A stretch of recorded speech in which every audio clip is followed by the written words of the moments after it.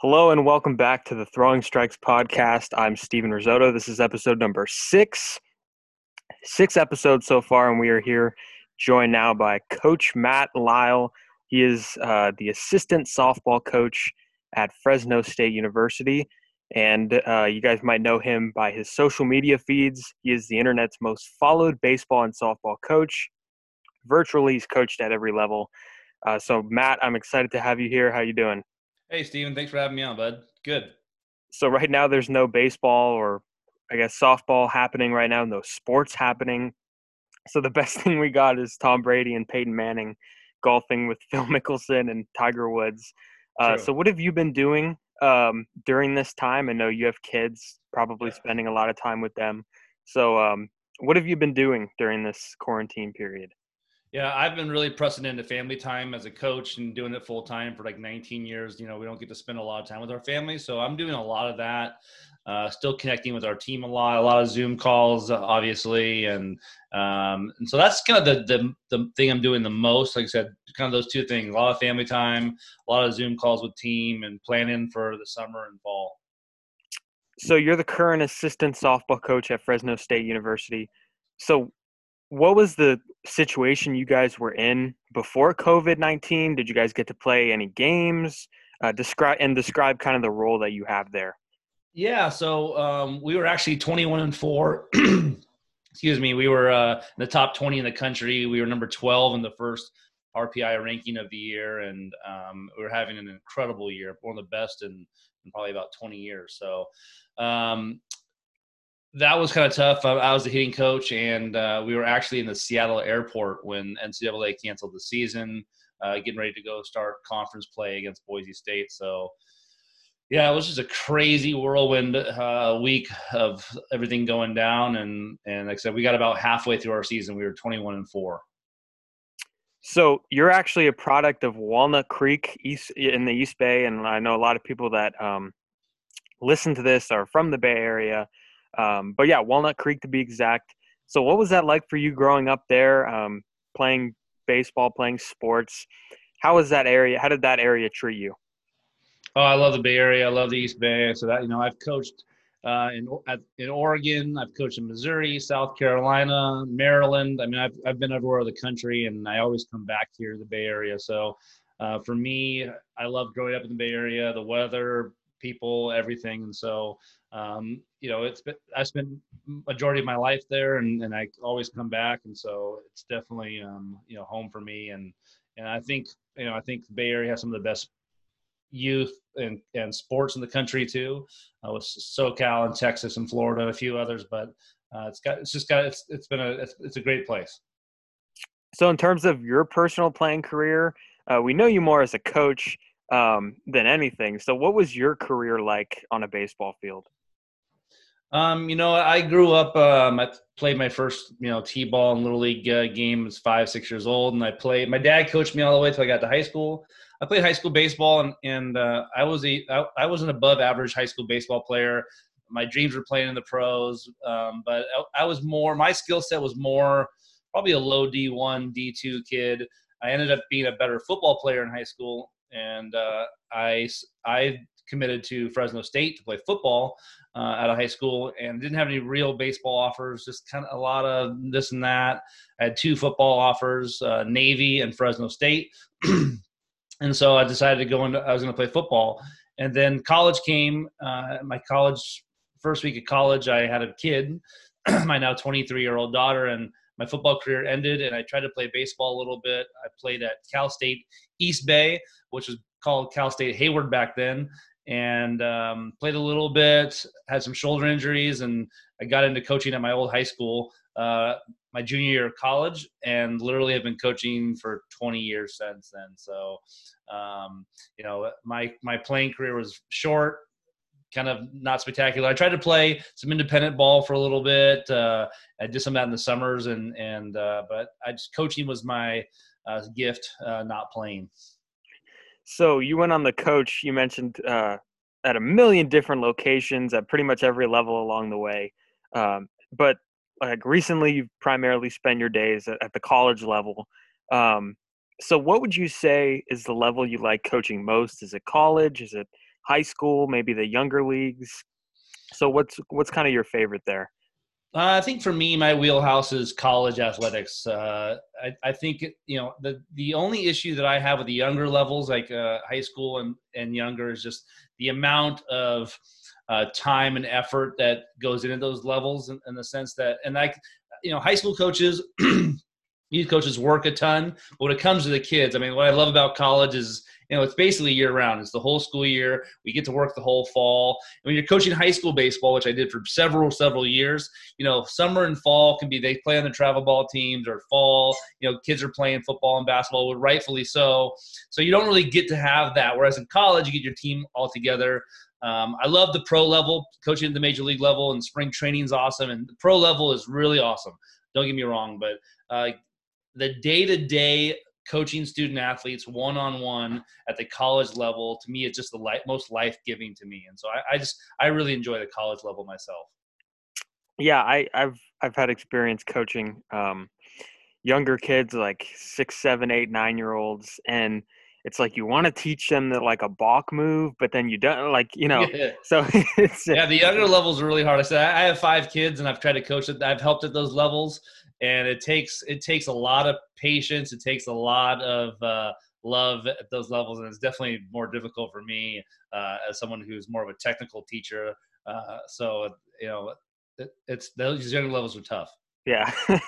So I read on your website that you actually found yourself homeless in 2010. So what prompted that time in your life, and how did you bounce back? Well, during that time in my life, I was coaching high school baseball.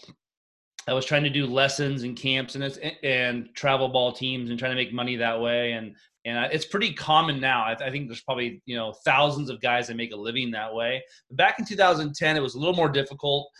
People didn't want to pay a lot for travel ball and the camps and the lessons. So it was a little bit different 10 years ago. And it was something that I was really trying to do. And I was having some success with it. But like I said, as a father, having lots of kids, living in the Bay Area, as you know, is really expensive. I just couldn't keep up with the business of baseball, and I was working 7 days a week trying to do lessons and all this stuff, and so I just kept trying to get the ball rolling on that, and it was having a hard time. And so in that summer of 2010, just kind of caught up to me. I couldn't, like, my bills were piling up. I couldn't catch up, and so I just remember I made a deal with my landlord. Hey, take my deposit, give me one more month of rent, and I'll try to figure out. I got 30 days to figure it out, and I just couldn't. My rent was back then was like $2,000 a month at this little place, and now it's probably double that at that place. But it was a lot of money back then, especially for me at that time. And so next thing you know, you never plan on it, you don't expect it, but next thing you know, I was on friends' couches, my car. I slept in one of my friend's kitchens. He made a little bedroom in his kitchen for me with a bed sheet and an air mattress. And so there was a little time that I had to kind of sit down and try to refigure out. I knew that I wanted to coach for a living. I knew that's what God was calling me to do. I think that was, so I had to figure out what that looked like, and start kind of trying to rebuild it again. Yeah, that's the Bay Area for you. Super expensive. So fast forward, and you see yourself a little later now as a White Sox hitting strategist. You did that for a year. So what was your role there, and how did you like that? Working the White Sox was great. They brought me in to basically assess and evaluate every hitter at every level. We use this thing called a K-Vest with HitTrax and with a bat sensor. And so my job was to assess every hitter and then try to help develop hitting plans for all the hitters. So that was my plan. Like, hey, I would say, Steven Risotto, this is his evaluation. This is what he needs to work on. Here's some plans with some drills, and trying to help the hitting coaches in the front office with that, and helping with the draft. We had the second or third pick in the draft that year, and so trying to help evaluate draft hitters. And so anything they needed in the sense of hitting, and trying to dig through the data to help with patterns and things like that, and saying, hey, this guy's swing rate on these pitches, we should work on this. And so I spent the year doing that, and it was a great job. I loved it. For me personally, not coaching players every day, that was hard for me. And I really, really love working with hitters and working with players and the relationship part of it. And my role with them it just wasn't that. And so I went back to coaching college. I just thought it was a better fit for me. So I mentioned that your social media presence is gigantic, and I see your tweets all the time. I follow you on Instagram, and your posts are so relatable. So I think one of them the other day said, and somebody tweeted, "Give me a horror story with 5 words or less." And then you replied and said something like, "The season has been canceled." And I was like, oh my gosh, that's so relatable. So explain how you use social media as a tool to, kind of get your points across. So I started out in social media like 2013. I decided that my strategy was going to be just to share things that I think were going to help people, help people with the demographics that I am. So like, players, coaches, parents, dads. And I thought, hey, if I can share information along my journey and my experience in those areas and try to help people, that's what I'm going to try to do, and just be consistent with it. And so that's kind of my only strategy. Like, hey, try to, like you said, try to share things that are relatable to people like you and I, people who love the game, love and stuff like that. And so for me, that was my strategy all along, and still is. That if I find a video or a quote or something that I think is really relatable to me, I think a lot of people think that people share things on social media to like talk about other people. 90% of the stuff that I share is for me. It's like, it's for me. It's stuff that I relate to, and I know that a lot of other people relate to as well. So, social media, I got really lucky that it just blew up and that way that has come. But for me, I was just really consistently trying to share things that would help coaches and parents and players. So a lot of your tweets have to do with attitude and how much that matters on a baseball field or a softball field. How much of your teachings at some of maybe the younger levels, the college levels, is based on attitude? I mean, all of it really. I think that what I've learned in my 20 years of coaching is that skill set is really important. Like, you've got to be a good player. You can't have the bad news bears out there and win. So you got to have some skill set, and that's really important. But to me, the separator between great teams and good teams are really this attitude and effort and how you approach the game, how you approach life. And sports is just a vehicle for teaching life lessons. And so all of us who get done with our playing days, some of us at 12 years old, some at 22, and some get to play till they're 40, all the things that we learn in team sports and the things that we learn playing the game, they teach us about life. And so all the things that I've learned as a player, I've used them as a coach, I use them as a parent. And so I think the attitude and understanding that aspect of the games is just really important. Or if you're Julio Franco, you're in your 60s and you're still trying to play. So to piggyback off attitude for a second, players are always curious. I hear this all the time with my personal teammates about what coaches exactly look for. And for me personally, the best piece of advice I think I've ever gotten was, anyone could be watching you at any time. Like, I always thought the absolute gamers that I've played with or played against were the guys that, would strike out to end the inning and then be the first ones out at their position. So what's your philosophy on maybe what coaches look for in terms of work ethic, et cetera? Yeah. So, I'll tell you a story. When I played college summer ball for a couple of years, and we had a ton of guys drafted off of our summer ball teams. And I remember talking to a scout that back then, that was almost 20 something years ago, that told me that, there were times that he got out of his car, saw a guy having just a terrible approach to his warm up and attitude and all stuff. And before he even saw him pitch, left, and the guy is a guy who's going to get drafted. And so for me, I think at this stage in 2020 that the way the game is, I just think that attitude, effort, those are the kind of the bare minimum. I think they're really important.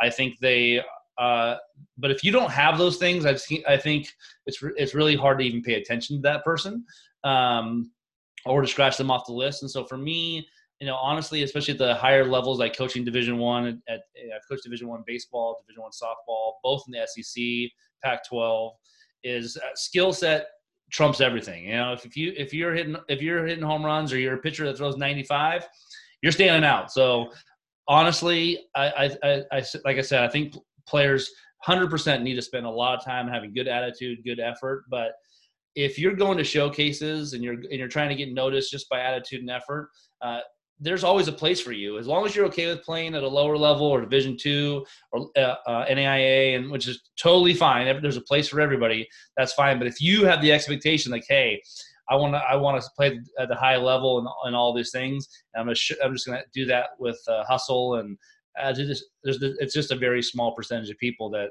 have the ability to do that. And so you have to work on your skill set. You got to get better. You got to get stronger. And so those are the things that honestly just really stand out. If you power arms and power bats are going to stand out, and if you can have a good attitude and effort with that, you can really stand out.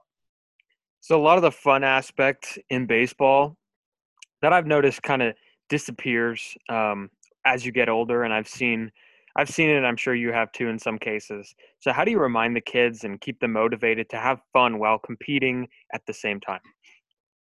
I think it's just a matter of having fun in the process of it. I mean, if you have fun practices and coaches that are really positive and have a lot of energy, I think it's really easy. And I think that, at if you ever watch me coach at any level, at Fresno State, if you ever watch a game, we're really loose. We joke around a lot. We have a lot of fun because at the end of the day, it is just a game. And so, if you take it too seriously, too competitive, and it's all about winning, you don't enjoy the process as much. And, you might win a few more championships because of this weird style, but, I want to enjoy it as well. And so for me, I think that coaches can find the happy balance of demanding and wanting to win, and at the same time be really fun. You don't have to be one or the other. You don't have to be, a jerk to win or to be serious, or vice versa. I think a lot of that has to do with parents too. I mean, one of the messages that, you mentioned that a lot of your social media posts have to do with parents, and how much of an impact have you seen from parents in terms of putting pressure on their kids, and because it gets a little ridiculous sometimes. Yeah. Well, I mean, all of it. I would say that it's the number one reason why kids don't play high school sports, or that they fizzle out their freshman and sophomore years of high school, is that parents are crazy. And so, I think that, I think there are a lot of great parents out there that do a really good job of supporting their kids and making the experience really good. And I think you just have a lot of parents that, again, they want what's best for their kid, but they don't know how to do it the right way. They push them too hard instead of finding ways to support them. And so, it's a difficult time right now in youth sports, in the sense of parents and what they are doing and living through their kids and a lot of other things. And so, but the parents who are doing a really good job of, teaching the life lessons with it and supporting them and finding ways to spark the, love of the game without, forcing it down their throats. I think there's a lot of them that are doing really well with that. So these past 20 some odd years, we've seen the evolution of organizations such as Perfect Game, promoting showcases around the country. It's been effective. So what is your stance if, say one of your players wants to attend one of those showcases? What would you say? I would say the showcases are great for getting noticed, especially if you have a really high tool set. But showcases are a terrible idea if you're in the middle of the pack of a showcase, unless there are lower level coaches there for sure. But if let's say there's 200 kids at a showcase, and if you were to rank all their skills, you're in the middle of the pack, and there's only Division I coaches there, or a handful of coaches, you just lit money on fire. Unless you were there for the experience and you wanted to see what it's like. But if you were trying to get noticed there, and you're in the middle of the pack or the bottom of that pack, there's no way, unless, again, like I said, there's a lot of coaches at different levels there. But it's definitely not the best use of your tool set, unless you're at the top. Like I said, if you're in the top 10% there and you're looking to get noticed and move up, and you can stand out at that showcase, like I said, power bat, power arm with speed, it's something that really stands out, then those showcases and those things are great for you. I would say that it really depends on the parents' resources. If you have unlimited resources and all the money, do it all. Do all the showcases. But if you're really limited in what you have from a financial standpoint, resource standpoint, and your skill levels, like, hey, you know what? I'm not one of the best players here. I need to figure a different route for me. Maybe it's a showcase for people with higher GPAs, or maybe it's a showcase, something else. Find the showcase and the group that matches you. So a lot of them, because I know a lot of people on my team, and I got one too. I got like one of those default letters from Florida State, and I was like, wait, Florida State, what? So what was I going to say? Yeah, Florida State. So a lot of those are basically scholarship, or not scholarship, ways to make money for the baseball program, as opposed to actually getting a good look at the player. So that's kind of what I've learned based on that. So moving on, so you started something called the Hitting Vault. Can you describe what that is and how you got to start that? Yeah, so the Hitting Vault is this complete resource for hitting for all levels. Like, we've got major league players that are members of the Vault. We've got 6-year-olds that are members of the Vault, and their parents and coaches. And so it's a library of hitting drills. It's practice plans. It's just a huge library of hitting in general, like how to teach hitting, philosophy on hitting, how to develop hitting plans. And so everything you want to know about hitting, if you're a coach or a parent, how to help your kids, that's what the Vault is. And we're just continually building, more drills and more resources in that. So, it's a great tool for a travel ball coach, high school coach, or a parent who's like, hey man, I want to help my kids get a lot better at hitting. Here it is. And I think there's just so much out there. There's so many resources and different hitting gurus out there. I think people just get confused, and they go to YouTube and Twitter, and they try to find all these drills to try to help them. And so the Hitting Vault is a way to kind of say, hey, this is all great information, all in the same place. And so that was the point of it, is to help parents and coaches to get better at teaching hitting and becoming a better hitter.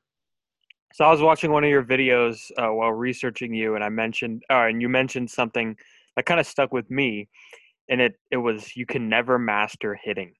So can you expand more kind of on that message? Yeah, I just think, regardless of who it is, Mike Trout, Barry Bonds, I think that hitting, you can never be perfect. You're never going to be perfect every time. And it's the same thing in life. I mean, it's the same thing. Like, we're not going to ever be, I'm maxed out on my IQ or my knowledge. I'm just going to stop learning. For me and for hitters, the game itself. That's part of the fun of the game of baseball and softball, is like, we're constantly learning, constantly trying to find ways to get better, how to beat our opponents. And so hitting, you can never master hitting to a tee and have the perfect swing that's going to, match every pitcher. And at the same time, pitchers are trying to get better, and we're always having to make changes. And so it's an evolving game, and that's part of the frustration and a lot of part of the fun. So you look around baseball today and you see three things happening at the plate: walks, strikeouts, and home runs. Launch angle has become an obsession with a lot of these baseball players today. And a lot of that has to do with approach. I know, me personally, I see a lot of 3-1 and 2-1 fastball swings. They're being used pretty much all the time now. There's a lack of kind of 2-strike approach now that maybe we would have seen 20 years ago. So give me your thoughts on that. And because I know a lot of that is mental, and, on a 3-2 pitch, trying to hit the home run. So what are your thoughts on that? I mean, I really think it depends on your level. I mean, I in the high school level, baseball, for example, it depends. If you've got fields that are 320 down the line and 350 to 400 in center field, like, that's not going to play very often. That type of, unless you are an athlete that can do that. And so, what I tell even our college players is this: if your left field fence is 320 and you can routinely hit the ball in the air 330 to 340.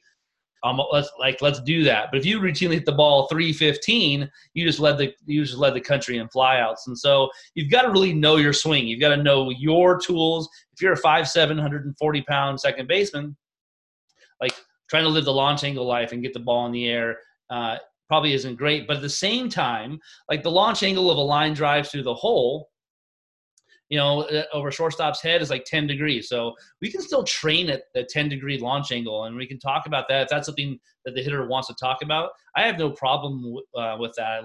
I like the term launch angle. I like data, and I think you can use it to teach. I just think that every player is different in the sense of what their tools are. On the major league level, every single one of those guys can hit a home run. So I've worked with Daniel Descalso for a few years. He's like 5'9", 175, and can hit home runs, no problem.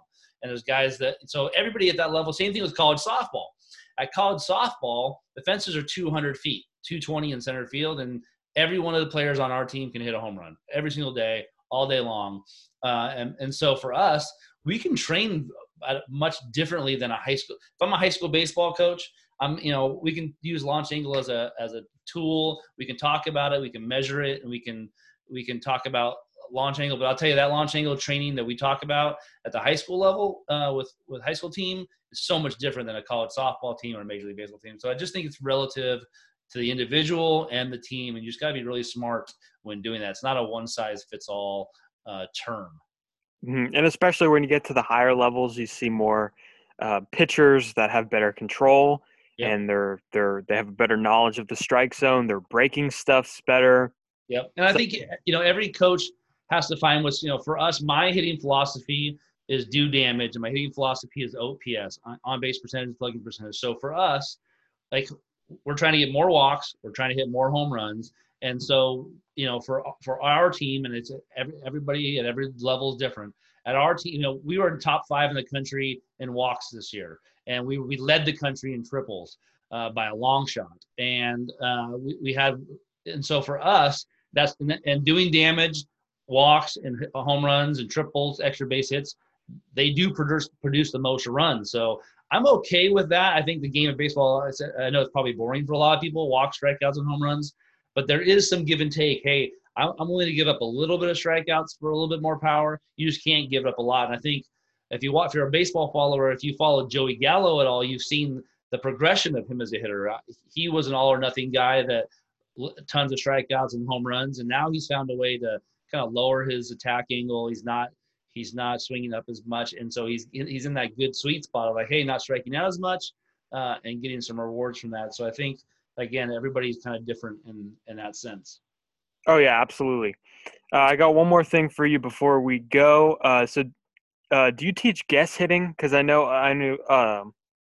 Are your players taught, or let me rephrase that question. Do you teach guess hitting, or are your players taught to sit on maybe one particular pitch in one particular count, or does it kind of vary by individual? What do they like to do? It varies by individuals. We don't really allow any guessing. So it's like, what are the pitcher's best 2 pitches, best 3 pitches, if that, and we sit more on location and speed. And so all of our hitters at our level, like, they know their hot zones and cold zones. So we can talk about that all day long. So if your cold zone is low and outside, we're not swinging at that pitch. I mean, and so we're looking for red zone early, and we'll expand that red zone later in the count with 2 strikes. But we're always sitting fast, adjusting slow, and from a guessing standpoint, there's not a lot of guessing. It's like, hey, here's the 2 pitches we're sitting on, and depending on the pitcher, at the college softball level and some other levels, you may have a pitcher who throws a lot of changeups. We've faced Michigan through 47% changeups. Wow. So we'll have hitters that sit on changeup or sit on certain pitches if the percentages are high. But in baseball, so if the pitcher throws 80% fastballs, we're going to sit 80% fastballs and adjust to off speed. And but I have hitters that say, hey, I want to sit on this pitch and this count, and we kind of talk about it, and okay, that's fine, sit on that pitch, and we'll take it without in certain counts for sure. But we always have a plan on that. Real quick before we go, do you guys get a full report on some of the college softball arms that you face? What kind of knowledge do you have on them before coming? Yeah, we have a lot of charts. There's a lot of chart data. We know not what pitches they throw, but we know their strike percentages and where they're hit, what fields. And then I spend 10 to 20 hours a week watching videos of those pitchers and creating my own reports off of that percentage of pitches they throw and tracking and charting it. So we spend a good portion of, once the season starts, we spend probably half of our week scouting opponents that way. All right, Matt, Coach Lyle, it was really fun getting the chance to pick your brain. I really appreciate you taking the time to come on. Yeah, thanks for having me on, man. I appreciate it.